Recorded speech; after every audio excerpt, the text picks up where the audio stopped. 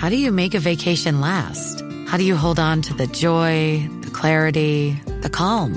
Easy. You go to Aruba. You'll spend your time relaxing on cool, white, sandy beaches and floating in healing blue water. You'll meet locals brimming with gratitude for an island that redefines what a paradise can be. You won't just feel great. You'll feel relaxed, renewed, and ready for life. That's the Aruba effect. Plan your trip at Aruba.com.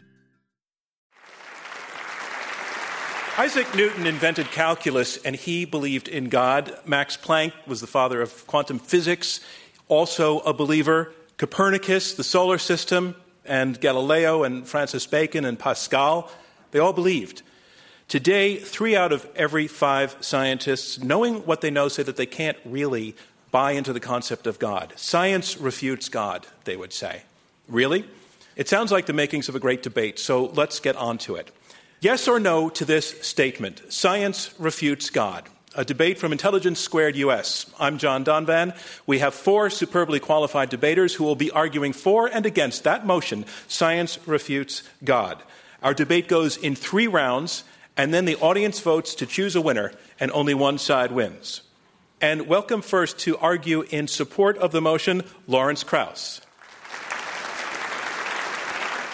You are a theoretical physicist. Your research interests have included particle physics, dark matter, neutrino astrophysics, which is kind of easy stuff for all of us. You also like to push buttons, and you wrote a book called "Forget Jesus: The Stars Died So That You Could Be Here Today," which doesn't sound very polite. Do you think that's provocative? Slightly, yeah. Well, I think provoking people and ridicule and satire is incredibly important in the world today. Nothing should be above ridicule because it gets people to think, and least of all, religion. And your partner is? Michael Shermer. Ladies and gentlemen, Michael Shermer. Michael, you are the founder of Skeptic Magazine and the Skeptic Society. You were not always skeptical on this issue. You, as a teenager, you were a born-again Christian, and then you switched to the other team. You're what my 8th grade nun would call a very brazen and naughty boy. Well, I'd be happy to talk to her about it. But she's passed on, which I think would go to the other side. Yeah, well, I was a born-again evangelical. I went knocking on door-to-doors to tell people about Jesus. And then later, when I became a born-again atheist, I went back to those same houses and knocked on their doors, and I was wrong. All right, our motion is Science Refutes God. We have 2 debaters arguing against this motion. I'd like to introduce the first, ladies and gentlemen, Dinesh D'Souza. Dinesh, you're a best-selling author and the director of 2016 Obama's America. You have debated this issue a number of times, arguing against atheists a lot. And a lot of times they say that science refutes God, but you came out with a book called God Forsaken. In a way, you turn this argument on its head. How? Well, I think science can be a tool to help us understand God. And so far from science refuting God, I see science as a wonderful instrument for helping us learn about the world and thus learning about its creator. And your partner is? My partner is Ian Hutchinson. Ladies and gentlemen, Ian Hutchinson. Ian Hutchinson, you are a professor of nuclear science and engineering at MIT. Your contributions to science include the first observations of polarized tokamak electron cyclotron radiation and development of diagnostics and thermal and non-thermal electronic distributions based on it. So you're that guy? What are you doing here? Well, I guess that is the question, isn't it? But more seriously, I'm a scientist and I'm also a Christian. I think both are very important parts of the way that we understand the world, and I think that's why this debate is so important. All right. So on to round 1, opening statements from each debater in turn. Our motion is Science Refutes God, and here to debate first, in support of this motion, Lawrence Krauss. He is the director of the Origins Project and professor of physics at the School of Earth and Space Exploration at Arizona State University. Ladies and gentlemen, Lawrence Krauss. I first want to begin by clarifying the nature of the motion, because the motion isn't science disproves God, it's science refutes God. And that's very important because you can't disprove a notion that's basically vague and unfalsifiable. There's no way to disprove the notion that God didn't create all of us 15 seconds ago. with the memories of the amusing comments we heard before that. There's no way we can disprove that. But we can ask, is it rational to expect that that's likely? And tonight I want to emphasize that 500 years of science have demonstrated that God, that vague notion, is not likely. It's irrational to believe in God. Now, my own scientific field is cosmology, and that's the study of the origin and evolution of the universe as a whole. And it's where science and religion sort of confront each other. And creation myths have abounded throughout human history, and science confronts those creation myths. But I want to point out that our opponents, I'm pretty sure, are going to argue first that one aspect of science that supports perhaps the belief in God is this notion that the universe is apparently fine-tuned for life. I hear that a lot. And because it was fine-tuned so life could exist. That is a remarkable and, in fact, cosmic misunderstanding. Because it's the same kind of misunderstanding that led people to believe in special creation for life on Earth before Darwin. It looked like everything was designed for the environment in which it lived. But what Darwin showed us was that a simple proposition, namely that there's genetic variation among a population combined with natural selection, meant that you didn't need supernatural shenanigans. That, in fact, all the diversity of life on Earth could arise from a single life form by natural law. And he didn't know, what he showed was it was plausible based on the evidence. He didn't know about DNA, he didn't know about details of genetic replication, but he showed it was plausible. Now, my opponents, I suspect, will argue the universe is equally fine-tuned for life, and they will point out that certain fundamental parameters in nature, if they were different, we couldn't exist. This, too, is an illusion. And in fact, perhaps the biggest fine-tuning problem in my own field of cosmology, something I'm in fact very proud to have proposed in a sense, is that the energy of empty space is not zero. The weirdest thing you can imagine, that empty space weighs something. But, remarkably, the energy of empty space is 120 orders of magnitude smaller than we would naively predict.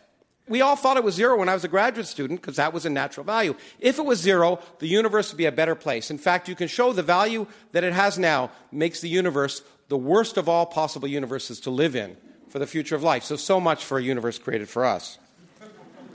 Now, once Darwin had removed the apparent need for God in evolution of life, the last bastion for God was the creation of the universe. How you can get something from nothing. And what we're in a remarkable situation of being in is precisely the same situation that Darwin existed in 150 years ago. Namely, we have a plausible explanation of how a universe could precisely come from nothing. If you ask what would be the characteristics of a universe that came from nothing by natural laws, it would be precisely the characteristics of the universe we observe. And it didn't have to be that way. It could have been another way. And by nothing, my opponents will say that by nothing I'm not talking about nothing, but I'm talking about nothing. No particles, no radiation, no space, no time, and even no laws of physics. There do remain deep philosophical and scientific questions that are unanswered, but God is not required or useful to explain any of them. And therefore, to conclude, science has taught us that we don't need God to create a universe, that there's no evidence for God, that the specific scientific claims of those who require God disagree with empirical evidence, and it's irrational. Science refutes God, so clearly you should vote for our side. Thank you. Thank you, Lawrence Krauss. And that is our motion, Science Refutes God. And here to speak against the motion, Ian Hutchinson. He is a professor of nuclear science and engineering at MIT and the author of Monopolizing Knowledge. A scientist refutes religion-denying, reason-destroying scientism. Thank you for the opportunity to be with you tonight and to explain why science does not refute God. The God I'm going to discuss is the God of Christianity, because I'm a follower of Jesus. But my side's job is not to convince you of the truth of Christianity, although I think it is true. Our job is just to show that Christianity's God is not refuted by science. To establish the motion, what our opponents have to do is to show that some central tenet of what Christians believe about God is impossible, or at least highly implausible, in the light of science. And that's a tall order. But let me dispense with a couple of the most plausible-sounding arguments. I'll illustrate one common argument from the writing of an MIT colleague, Alan Lightman, who wrote, "The central doctrine of science is the view that the laws of nature are inviolable." Science and God are compatible as long as the latter, God, is content to stand on the sidelines once the universe has begun. So the question is, how do I answer Alan Lightman? It's straightforward. The presumption that the laws of nature are inviolable is just not a doctrine of science. Science's method and its program is to describe the universe insofar as it is repeatable and follows universal laws. But science hasn't got the slightest need to extrapolate that method and program into a presumption that everything that happens must be so describable.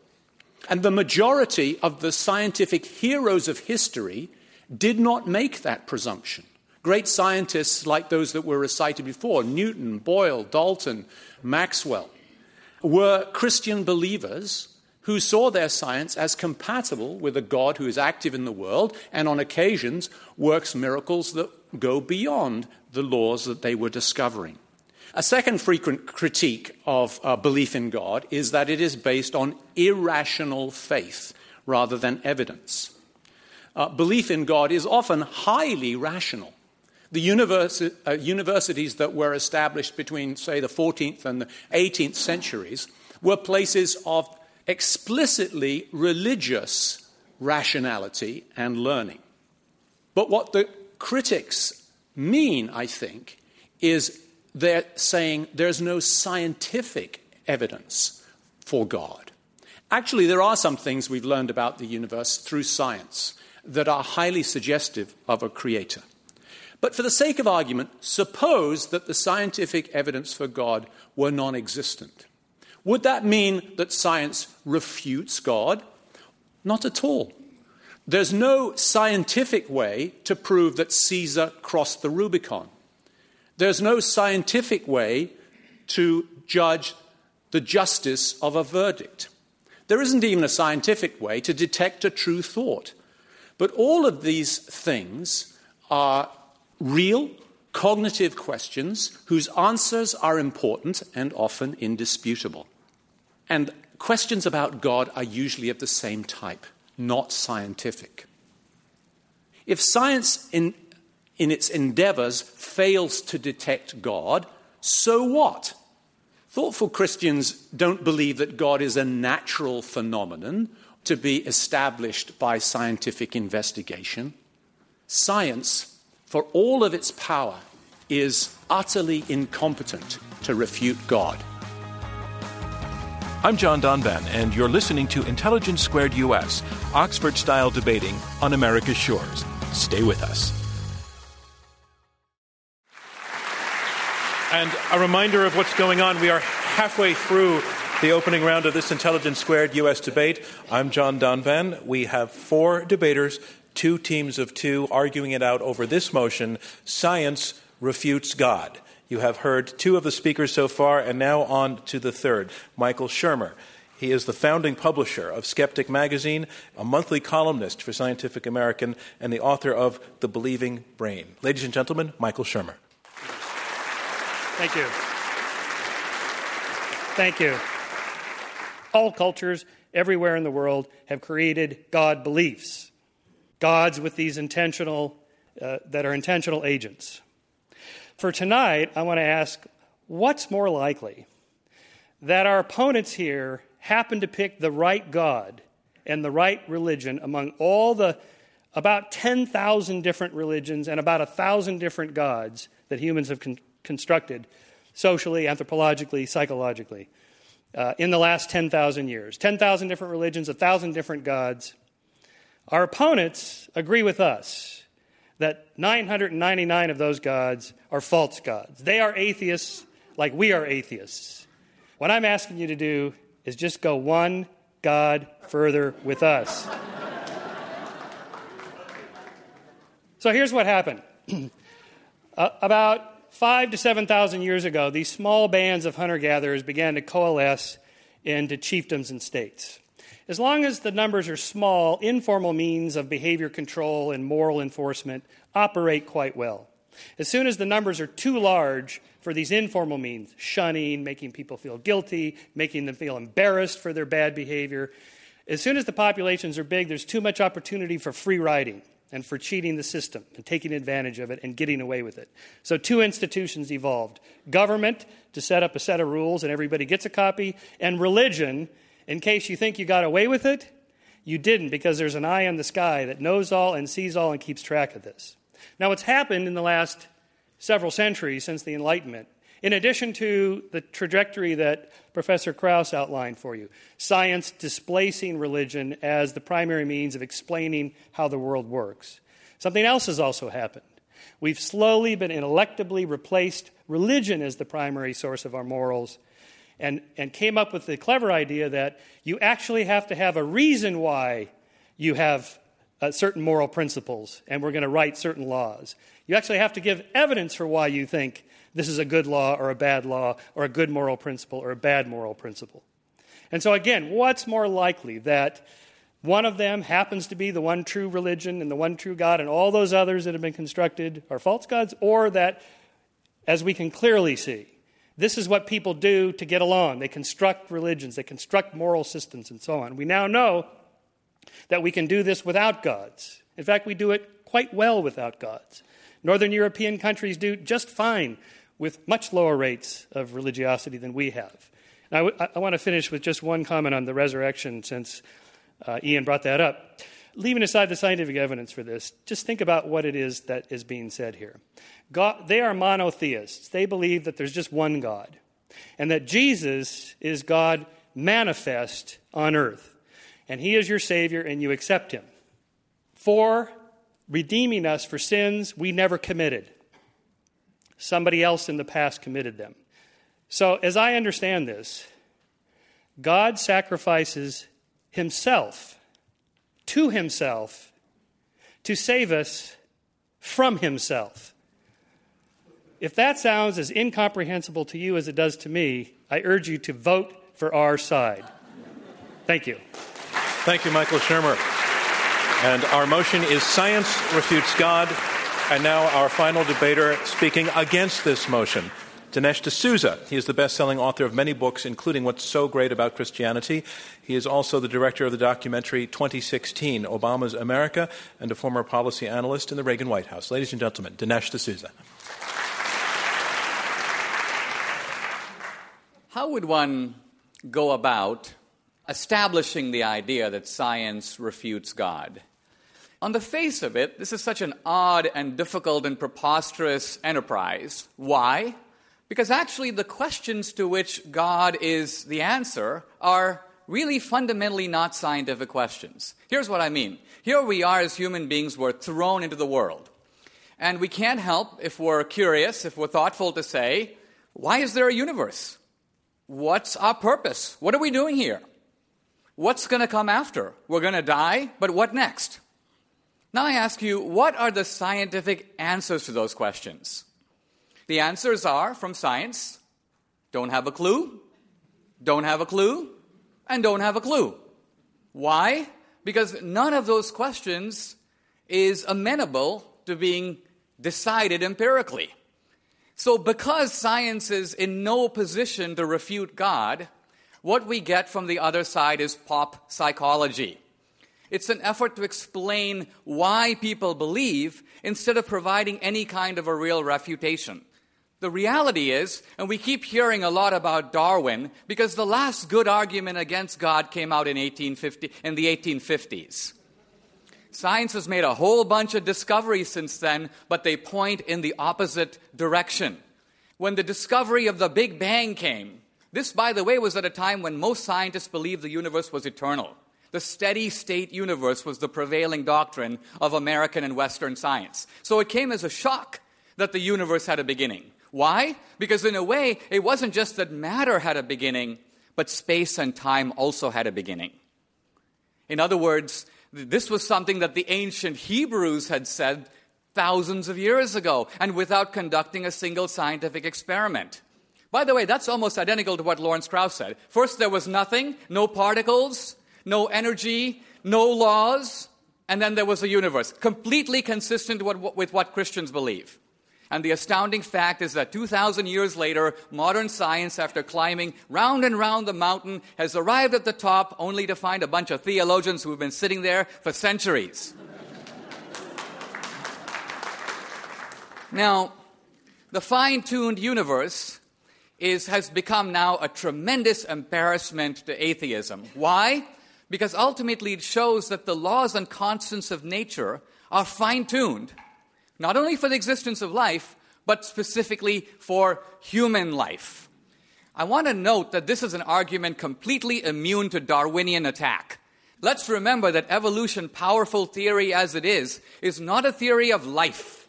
It's not about the origin of life. It's simply about how life form A gave rise to life form B.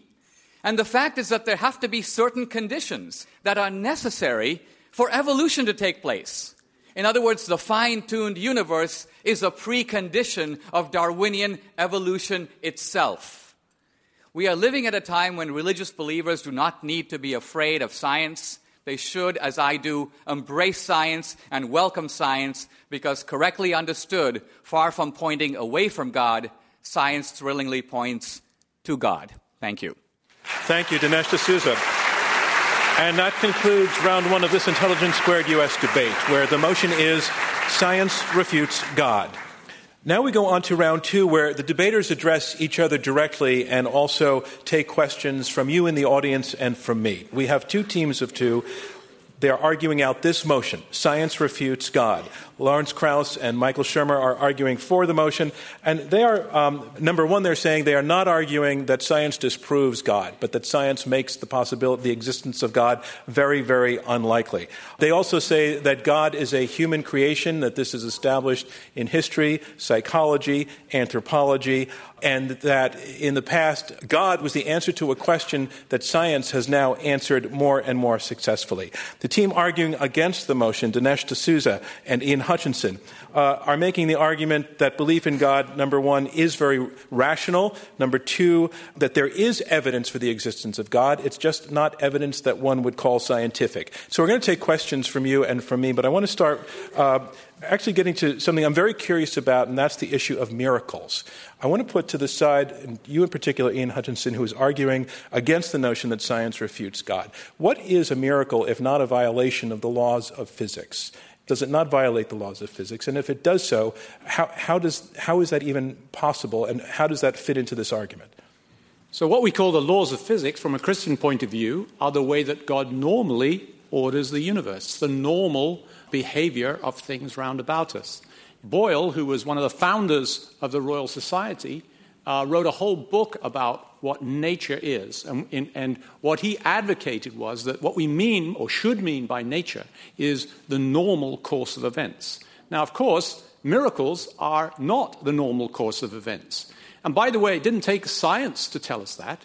You know, people in the first century knew that people don't rise from the dead when they've been hung on crosses. And people knew that women don't bear children unless, well, you know what. So, yes, miracles are abnormal events, usually abnormal But why does science not refute those things? As in they seem to be impossible. It's simply not the case that you have to presume that the laws of nature are universally inviolable. It's simply not necessary to do science to do Lawrence that. Krauss. Oh, that's ridiculous. In fact, it's ridiculous to the science that you do. When you do science, you're presuming that the results of an experiment in your laboratory apply in another laboratory. Miracles in your particular religion, it's kind of remarkable that these violations of the laws of nature only occurred before video cameras and Intelligence Squared and the Internet, and that you have these remarkable violations of the laws of nature in a book which I was really surprised to hear Dinesh call a scientific document, the Bible.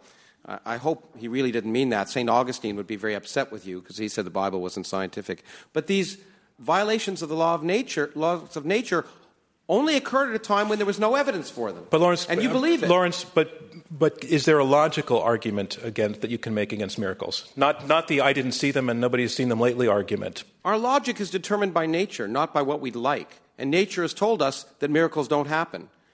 That's it. It's not what I want or what I think should be rational. It's do they happen? And there's no evidence that they've ever happened. Dinesh D'Souza.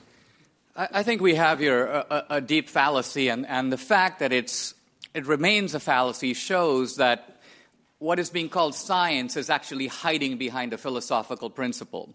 It was the philosopher Hume who pointed out 200 years ago that from no amount of empirical generalizations, however large, can you draw a general law that is true as a matter of logic. Let's say you measure the speed at which this pen falls down. You can measure it 1,000,000 times, but you don't know that on a star 10 light years away or in some other condition where you haven't measured it, that if you drop this pen, it will fall at the same speed. Science presumes it. It doesn't prove it. Hang on. I'm sorry, we measure it. Let me finish. Right, but you can't measure it always and everywhere, and you haven't measured it 10,000 years ago. You're assuming that 10,000. No, you're assuming that 10,000 years ago it happened at the same speed, and your measurement is based on that. So Hume's point is this: science provides general propositions based on experience, but he said we should always be willing to accept new experience that proves the opposite. I agree with you in that. Science can only prove what's wrong, not something that's absolutely true. So you're right. I can't, if I drop a ball 1,000,000 times and it falls, I, in principle, could imagine an experiment where it wouldn't, but that's highly likely it's going to fall the next time. But you use the key word, experience. We wait, then, for an experience that contradicts the known laws. So if tonight, when I looked up at the sky, the stars rearranged themselves and said, I am here, in Aramaic or ancient Greek or whatever you want, then I might say, there's something to it. But the point is there's been no experience that violates the fact that the laws have existed throughout all time. Lawrence, you haven't had such an experience, right, but there are probably people in this room who have. The question fundamentally comes down to what counts as empirical. And in science, of course, what counts as empirical are things that we can do experiments on. We can do repeated observations. So science depends upon reproducibility. So it's in the nature of miracle that it can't be reduced into scientific form. But if there was ever a miracle that happened, and tell me one that happened, that you can show happened. Let's let Michael show. But even so, even if there was one, let's say, Ian, that petitionary prayer actually works. Again, as a physicist... Petitionary prayer, you mean, I would like something to happen and you pray for it. To the deity to, say, cure my cancer or whatever. And it happens. Wouldn't you be curious to know how the deity, or whatever it is, reaches into the world, stirs the particles, reconfigures the DNA so the cancer cells quit replicating so rapidly and so on. And the moment you figured that out as a scientist, it would no longer be a miracle, it wouldn't be supernatural, it would just be part of nature. Well, let's be clear that it's never been a religious position that if we have a natural explanation for something, that means that God is absent or that God didn't do it. It's always been a biblical viewpoint that even on things which we know are part of nature, God can be considered to be active in those things. John, I just want to correct Lawrence Krauss, and then I'll come back to you. I don't think you meant it, Ian, Lawrence so Krauss. I want to just make it clear. The laws of physics are deterministic. Our observations aren't deterministic, but the underlying laws are deterministic. Nothing's changed in 400 years. And so it's really important to recognize there's no way... The universe isn't deterministic. Wait a minute. It's governed by quantum mechanics. Just one thing, because we got into 4 syllables and I'm not that smart. Just give us a working definition of the word deterministic. You mean... You start with an initial condition for the equations of quantum mechanics, and the evolution of the system is determined unambiguously. It has to happen. No uncertainty. Your measurement of the system has uncertainty, but the evolution of the underlying system is completely determined. I'll accept the slight correction. So to the side, to the side arguing that against the motion that the motion that science refutes God, is it your position that there are certain things that science can know, and then there are certain things that science can't know, therefore doesn't refute God? How large is that category of things that we can't know, and is science just irrelevant to that category of knowledge? There are some questions in which Christians and religious believers are making factual claims. God made the universe. It's a factual claim. Either he did or he didn't. There is life after death. We may have no way to find out, but that's a factual claim. Either there is or there isn't. Now, religion also makes moral claims. This is how you should live. This is a happy life, and so on. So religion operates in two domains. The second domain is untouchable by science. Science can try to give accounts of how morality originated, but that's not the same thing as what you should and shouldn't do. Well, and the other thing let me before you move on, let me go to Michael Shermer on that. Well, so where do we get our morals from? It can't be from the Bible, because almost nobody obeys, certainly not the Old Testament, and most of the New Testament. I mean, death penalty for adultery, there goes half of Congress. I mean, nobody is going to do this, right? So we pick and choose, we cherry pick from the holy books based on something else that's happened that I referenced in my opening statement of there's been this other change that's happened, this secularization of morality. And so that's been the change there. So even if you and I both listen to the still small voice within to decide what's right or wrong, Dinesh, I'm claiming you're not getting it from the Bible, and I'm not either. We're getting it from somewhere else. I think we've evolved this propensity to have moral emotions, and then culture tweaks them, and we've been getting progressively more moral. But what's telling us what is actually right or wrong? But I think science does tell us what's right and wrong. Sorry, Lawrence Krauss. I think science does tell us what's right and wrong in a real way. Really? We have learned, for example, the scientific facts that certain animals can suffer, for example, affects our decision of how we should treat those animals, whether we should eat them or not eat them, or the scientific evidence that certain people of certain colors don't have different intellects, different capabilities, has changed the way we deal with other humans. But science has determined the way we behave in the modern world. Ian Hutchinson. I don't think it's the case that it tells us right or wrong. I think science does often inform us in ways that help us to implement our morals and our ethics more effectively, more fairly, more accurately, and more truly. But in the end, it cannot tell us whether it's right or wrong to do something, because categories of right and wrong aren't scientific categories. I'm John Donvan, and you're listening to Intelligence Squared US, Oxford-style debating on America's shores. 4 panelists are arguing for and against this motion. Science refutes God. Stay with us.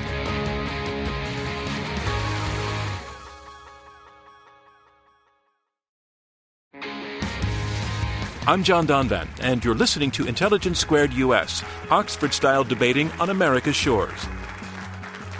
We are in the question and answer section of this Intelligence Squared U.S. debate. I'm John Donvan, your moderator. We have 4 debaters, 2 teams of 2, arguing it out over this motion, Science Refutes God.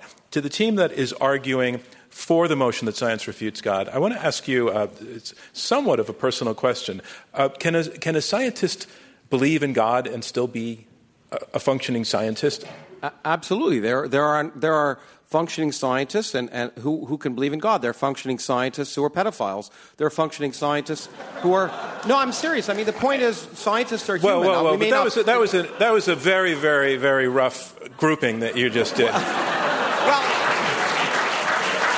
I don't know, in the spirit of this thing, if you want to step back from that. But what I want to point out is that people are not fully rational. As a very famous biologist said, when I go into the laboratory, I become an atheist, because when I twiddle the knobs in my experiment, I don't believe there's some angel affecting the results of the experiment. Some people choose to believe it outside. The minute they take it into the laboratory, they stop being good scientists. Ian Hutchinson. That's actually quite contrary to history. I mean, what got modern science going in the first place was a belief in the faithfulness of God, a creator who'd made a rational creation. And a good case can be made that the reason why science as we know it, modern science, grew up in the West was in part because Christianity, in its philosophical and theological viewpoints, served as a kind of hospitable environment in which that science could grow up. But I get the sense, though, that the other side is arguing that as science progressed,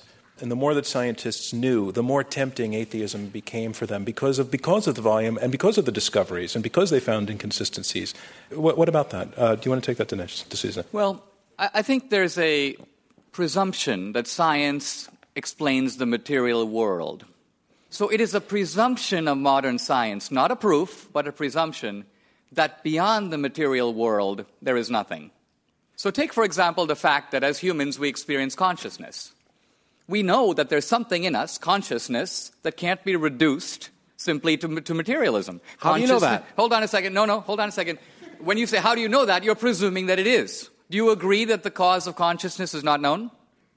The fact that something is not known does not imply it's God. You better not get right, that. But neither. So consciousness is an immaterial thing that may have a material explanation, and the key word is may. And yet, you as a scientist believe it does. I don't believe anything. I just want to hear. You just said that all causes are material. I'll wait for the experiments and the theory. So in other words, you're presuming. Watch out. I'm simply saying, as a scientist, you are closed off to the possibility of non-material explanations, true or false? No, I told you, if the stars moved around today, I'd be really thinking there's some intelligence in the universe. There's just never been such an observation. And until there is, I'll assume the reasonable, logical thing, since there's never been such an observation, there's unlikely to be one. Gentleman in the blue shirt. Thank you. My name is Jerry Orstrom, and my question is directed to the panelists opposing the motion. Could you respond to Michael Shermer's assertion that, in fact, each of you are atheists 999 times over, and your adoption of Christianity is merely a happenstance of the culture in which you grew up? Could you respond to that? Dinesh D'Souza. Well, first of all, in my case, that is flatly untrue because I was born and raised in India. So from a very young age, the Christianity in which I was born was problematic and had to be measured against other possibilities. But once you begin to study the other religions, you discover something very interesting, and that is that there are shared propositions of the different religions. One scholar described it very well. It's sort of like you have a mountain, and at the top of the mountain you have God, but no one can see him. And you have little rivers of knowledge pouring down, and you can look at the different religions as human attempts, flawed, to apprehend the same reality. So I don't see the other religions as wrong. I see all of us in a human enterprise to try to gain knowledge that seems beyond the reach of the empirical. So you just eloquently described the geography of religious beliefs of India. When Lawrence goes to lecture in India, he doesn't discover that they do physics differently in India. They do physics everywhere around the world the same. There's just one physics. That's the larger point. Right down the front here, please. This is a question to Ian and Dinesh. Is there an observed phenomena for which the religious explanation has progressed ahead of the scientific explanation in terms of plausibility?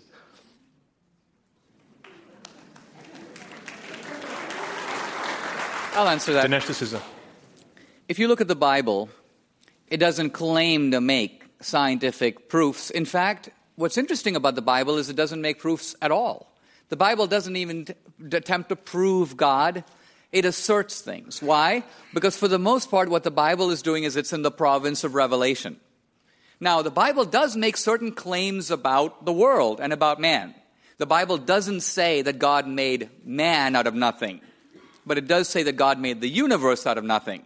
Now, so the Bible says God created the world and God created man, but the Bible doesn't say how. That's where science comes in. Science can attempt to give explanations that actually don't refute the Bible. You could refute the Bible by showing that actually the universe has always existed and doesn't require any explanation whatsoever. Lawrence has had his head in his hand listening to this. You don't really want to go here, Dinesh. So I would say, for example, we refute the Bible by arguing that creating day and night before you create the sun is pretty silly. Well, Lawrence, in that case, here's the problem. You have a fundamentalist reading of the Bible that is maybe subscribed to by 3% of Christians and 100% of atheists. You just gave a fundamentalist. No, but you just. I'm sorry. Why I brought that up because I thought you were essentially repeating a fundamental assertion that somehow the Bible makes some scientific claims that are substantial, and the whole point is. You don't want to go there because you and I know that a fundamentalist interpretation of the Bible leads to nonsense. We are in the question and answer section of this Intelligence Squared U.S. debate. I'm John Donvan, your moderator. We have 4 debaters, 2 teams of 2, debating this motion, Science Refutes God. You will be our youngest ever questioner. There is no pressure on you whatsoever. My name is David, and I'm a student at collegiate school, and I would like to know from the side for the motion what your stance would be or what you would say to somebody that has had a spiritual experience Let's let Michael Shermer take that question. Yeah, so we get this a lot. How do you explain this or that? I think people's experiences are real. Absolutely. Most people, when they describe some miraculous, fantastic spiritual experience that they've had, they really mean it. Now, so the question is, what does it represent? Something out there in the world or something inside the brain? Well, we now know enough about neuroscience to know that the brain does generate a lot of these kind of spiritual experiences, near-death experiences, out-of-body experiences, hallucinations, delusions. And so the experiences are real. What we want to know as scientists is, well, what do they actually represent? I mean, we know we can replicate these in the lab by doing certain things and causing people's brains to have these experiences. So most likely, the what's more likely question, that it's out there or that it's in here, the overwhelming evidence is that they're in here. Good question, and I want to actually take it to the other side. We're talking here about an experience that has been had by perhaps 90% of people in the world from the beginning of time. So I would put the likelihood this way. If we went to a village and there were 100 people in the village and 95 of them said that they knew a guy named Bill, and there were 5% of the guys who said, nah, and 3 of them thought that the other 95 were lying, which is more likely? That there is a Bill, and yet 95% of people are hallucinating? Or is it that there is a Bill and 5% just don't know the guy? Sir, well, right the quick answer is that there are bills, and we've seen bills. Michael Shermer. So that's different than an invisible God that may or may not exist. And the point is, when you say the experience, you mean a personal perception that God exists. And the fact that something is maybe relatively universal suggests that we may be programmed. Our evolutionary history programs us to have certain tendencies, and there's no doubt you'd be crazy to suggest that humans don't have a tendency to be religious.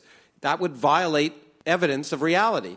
So the fact that humans have a tendency to be religious is not, or belief in God, is not proof that God exists. It's just proof that humans have a tendency. Okay. Do you believe that your Christianity is absolute and true?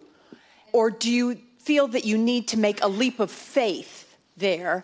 And is a leap of faith scientific? Ian Hutchinson. Yes, I think faith is an important topic that we haven't touched on. And humans make decisions on the basis of incomplete evidence all the time during our lives. And it's people who act boldly and with determination and commitment who are the people who are, in the end, most successful in life.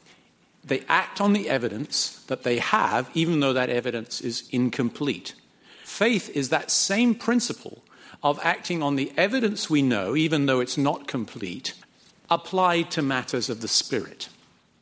Lawrence Krauss. As I said, in science we talk about likely and unlikely.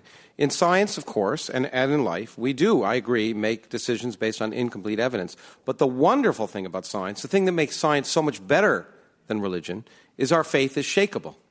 I'm proud of the fact that there's something I can believe with all my heart to be absolutely true, and the minute there's a bit of evidence that shows it isn't true, I throw it out like yesterday's newspaper. In fact, that's the one thing I recommend, I hope every student has in their experiences sometime in their life, something that they profoundly believe in to be true, based on faith, shown to be wrong, because that opens their mind, and that's what science does that religion doesn't. And that concludes round 2 of this Intelligence Squared U.S. debate, where our motion is Science Refutes God.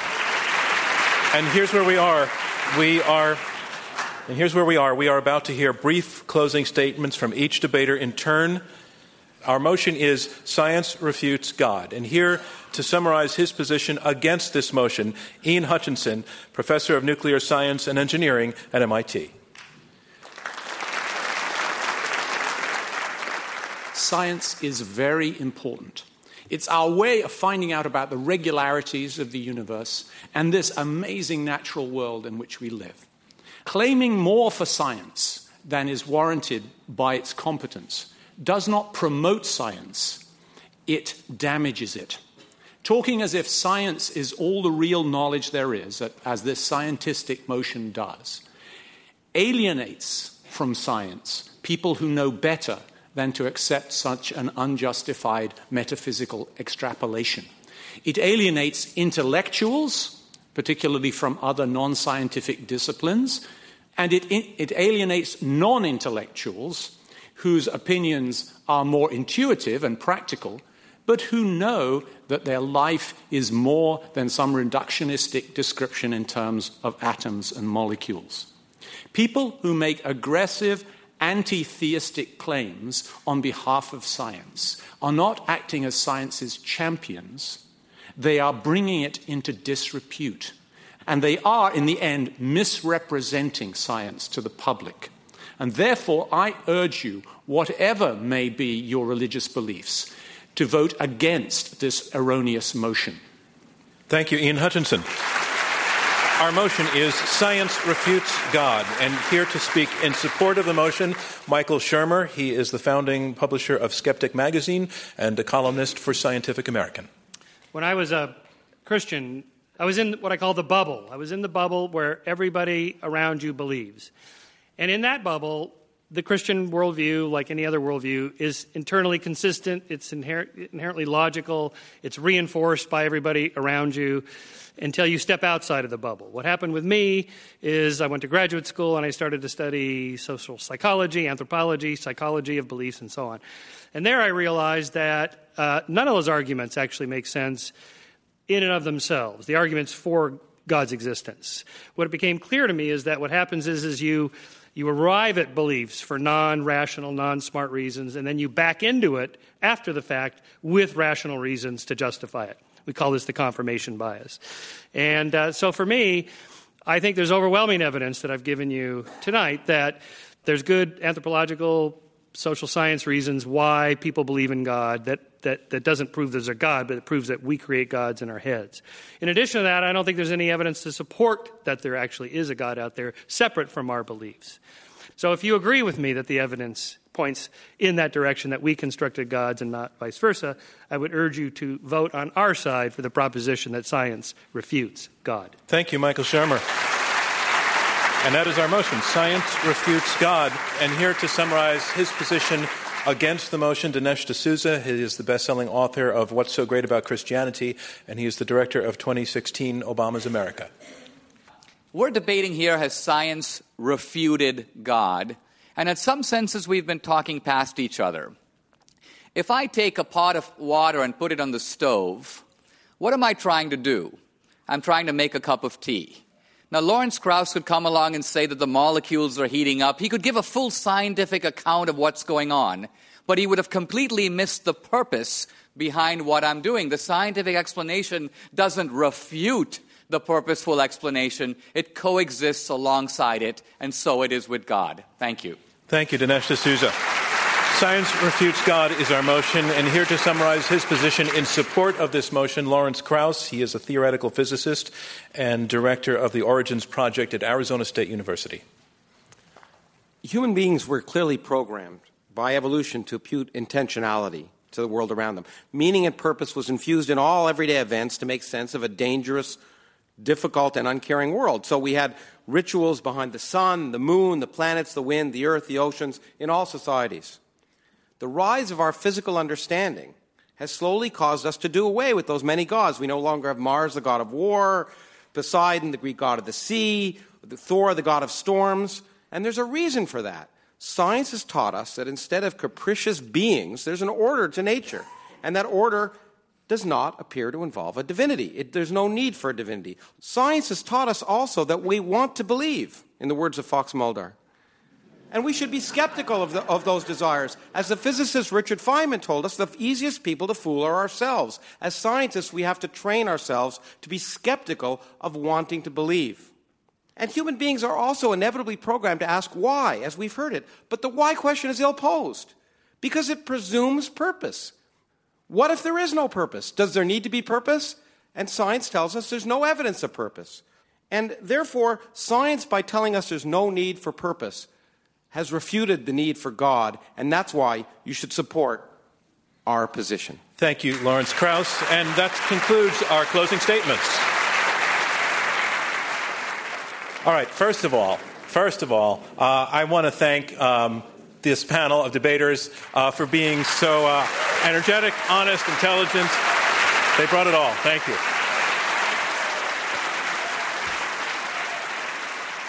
Okay, so it's all in. I have been given the results. Remember, the team that changes the most minds is declared the victor, and here it is.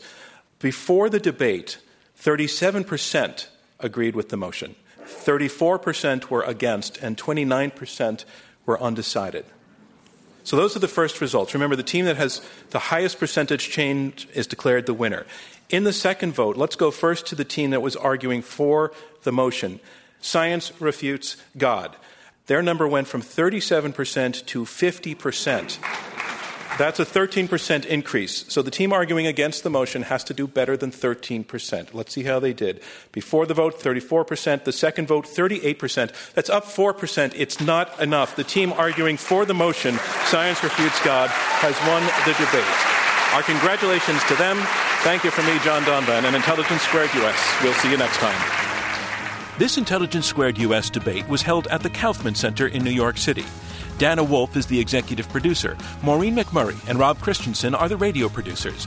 Damon Whittemore is the audio engineer. Chris Kamikawa is researcher. And I'm your host, John Donvan. For more information or to purchase tickets to future events, visit www.iq2us.org. Intelligence Squared U.S. is supported by the Rosencrantz Foundation and distributed by NPR.